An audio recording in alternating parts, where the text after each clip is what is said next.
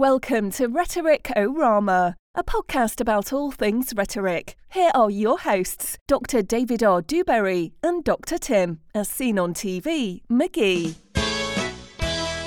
I'm Dave. And I'm Tim.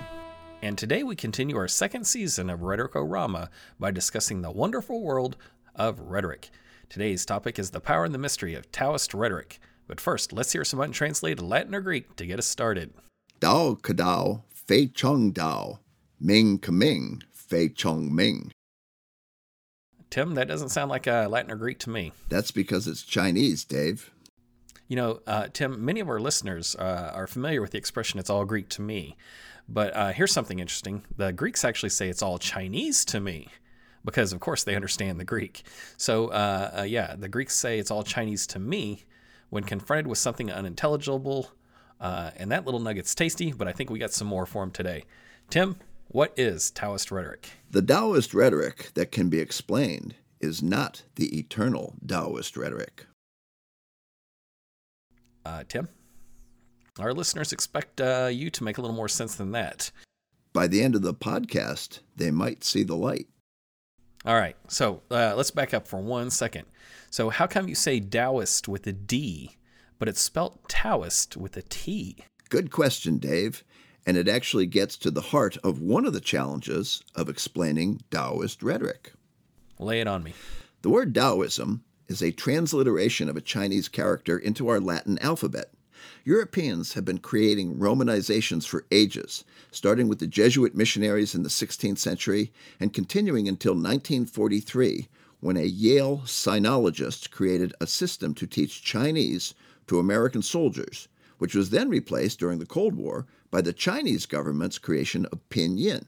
That's why what we now call Beijing was once called Beiping, and before that, Peking.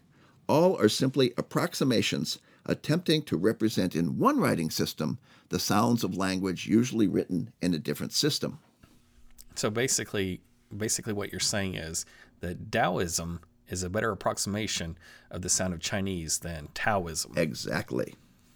Nice. Okay. So back to that whole nonsense about Taoist rhetoric that can be explained not being the eternal Taoist rhetoric. Right. So what you were calling nonsense, someone else might call a paradox. I still don't know why we're talking about two golden retrievers, but go ahead and tell me about it. Dave, you're probably familiar with the Cretan paradox. Yeah, Tim, I'm a free speech guy through and through, but I don't believe that we're allowed to use that word anymore. I'm referring to Cretan with an A, not Cretan with an I. Cretan as in a person from the island of Crete.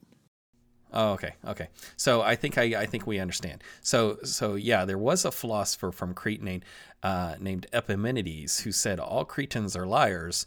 So the paradox involves trying to figure out if it was possible that Epimenides spoke the truth. Precisely. So that's an early example of what eventually gets labeled by philosophers as the paradox of self-reference. Bertrand Russell summed it up by saying, self-referential statements tend toward the paradoxical.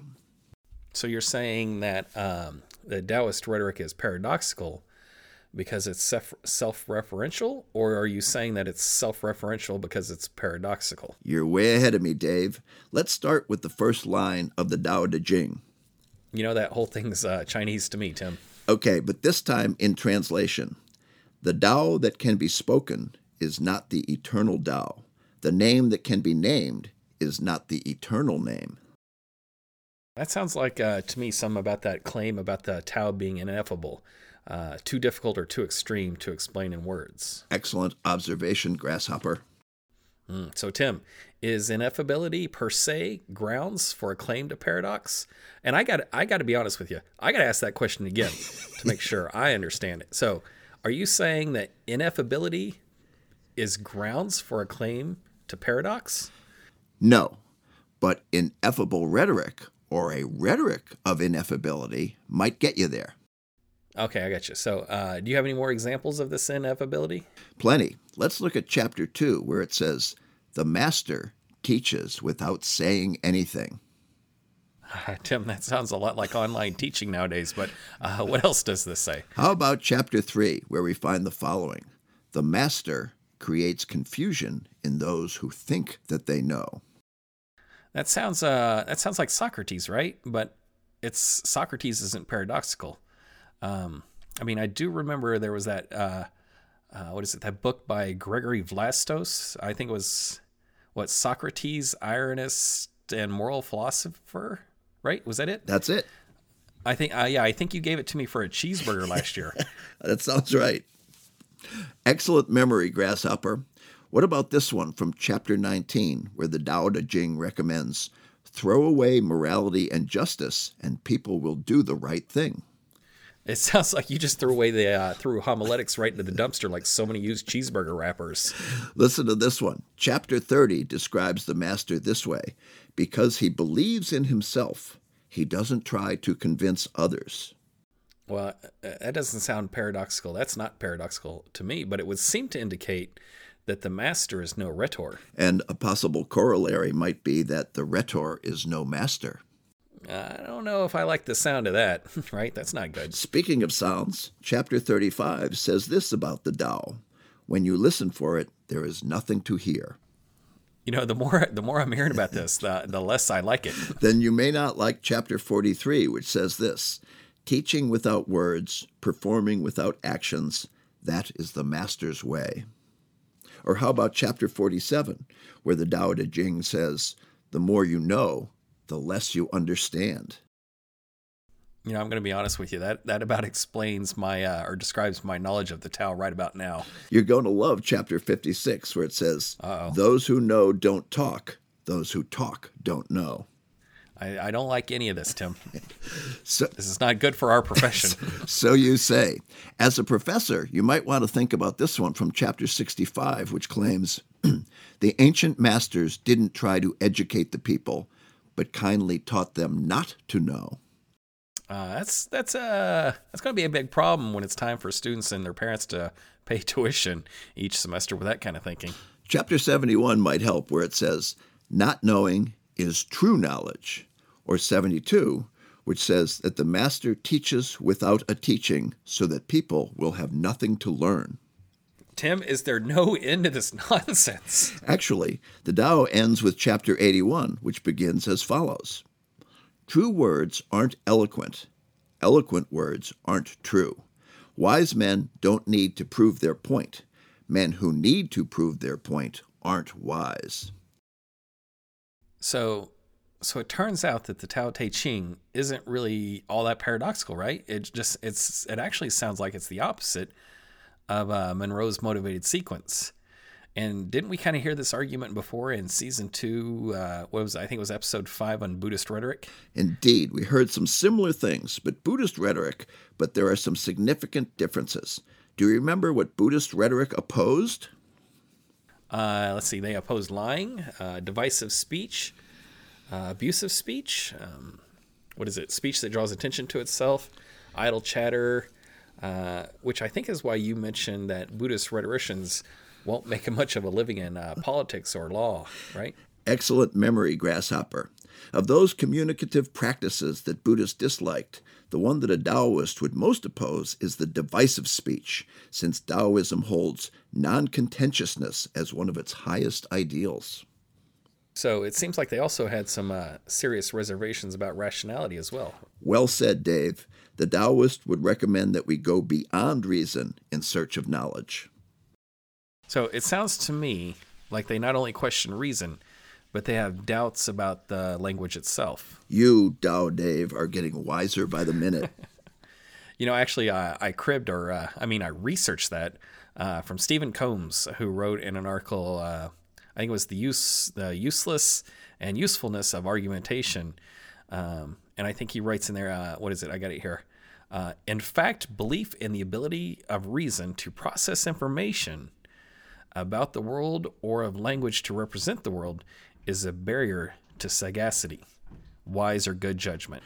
Right? So, Dave, all along you've been feigning ignorance of the Tao. Who's the grasshopper now, Tim? Huh? Has that bugged you? Tell me more, Master. It would seem that the Taoists raised serious doubts about the rightness or usefulness of Greco-Roman rhetoric that are deeper than those raised by the Buddhists. Go on.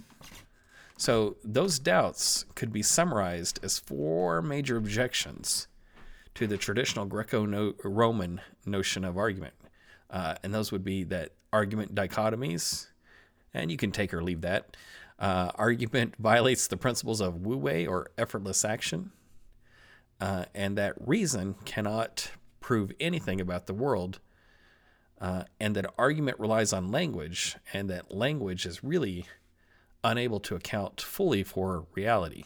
Good arguments against argumentation. Pretty paradoxical as well. Is it really, or is it just kind of ironic? That's it. You win, I quit. But it's not a contest, so I can't win.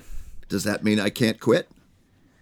You can, but first, Tim, explain, if you can, how throughout the Tao Te Ching by Lao Tzu, right? Mm-hmm. Can you justify using language to argue against argument? Well, if you can cheat by consulting scholarship, then I can too.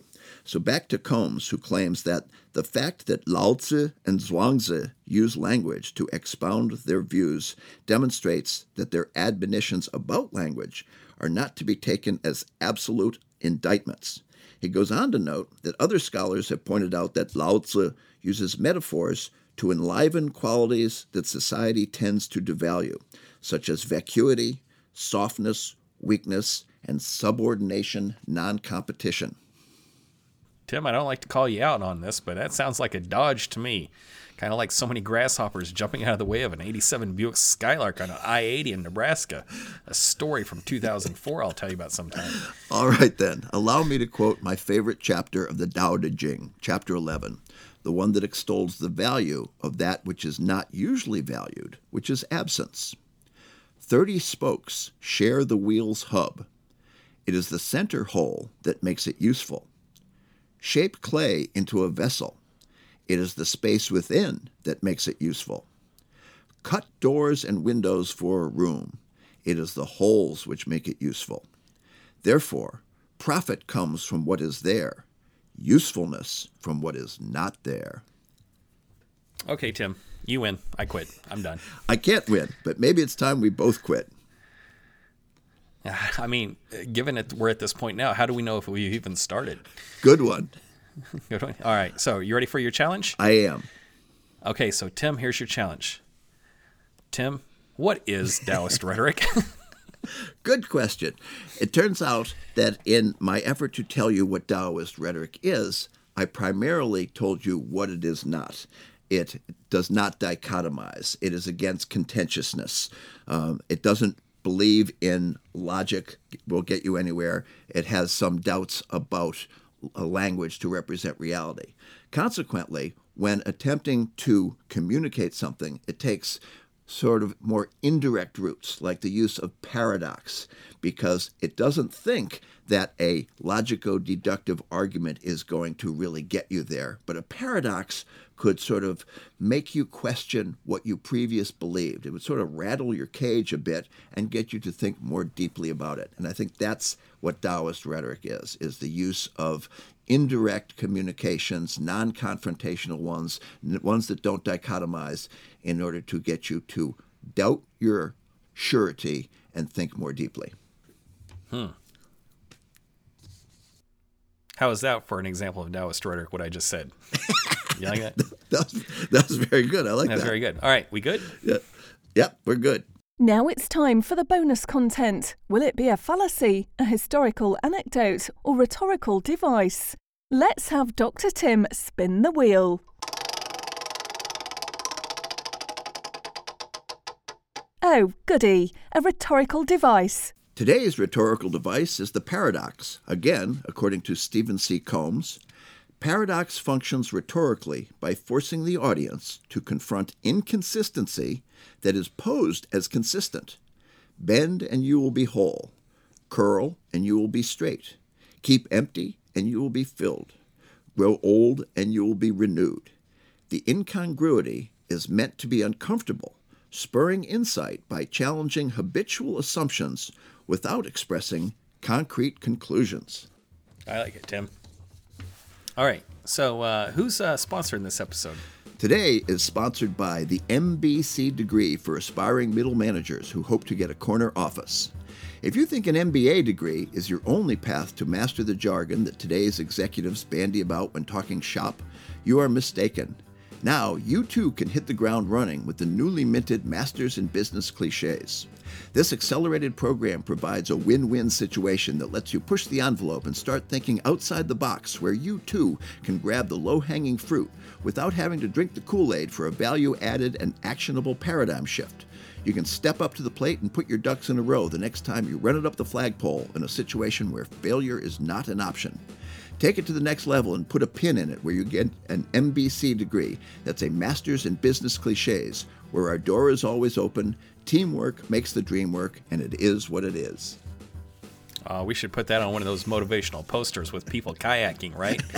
All right, Tim. I'm David R. Dewberry, and that's Tim as seen on TV McGee. We're professors of communication at Rider University, and this has been Rhetoric-O-Rama, a podcast about all things rhetoric. If you have any questions or are looking for more information, you can contact us via our website, rhetoric.fun, or consult your local library.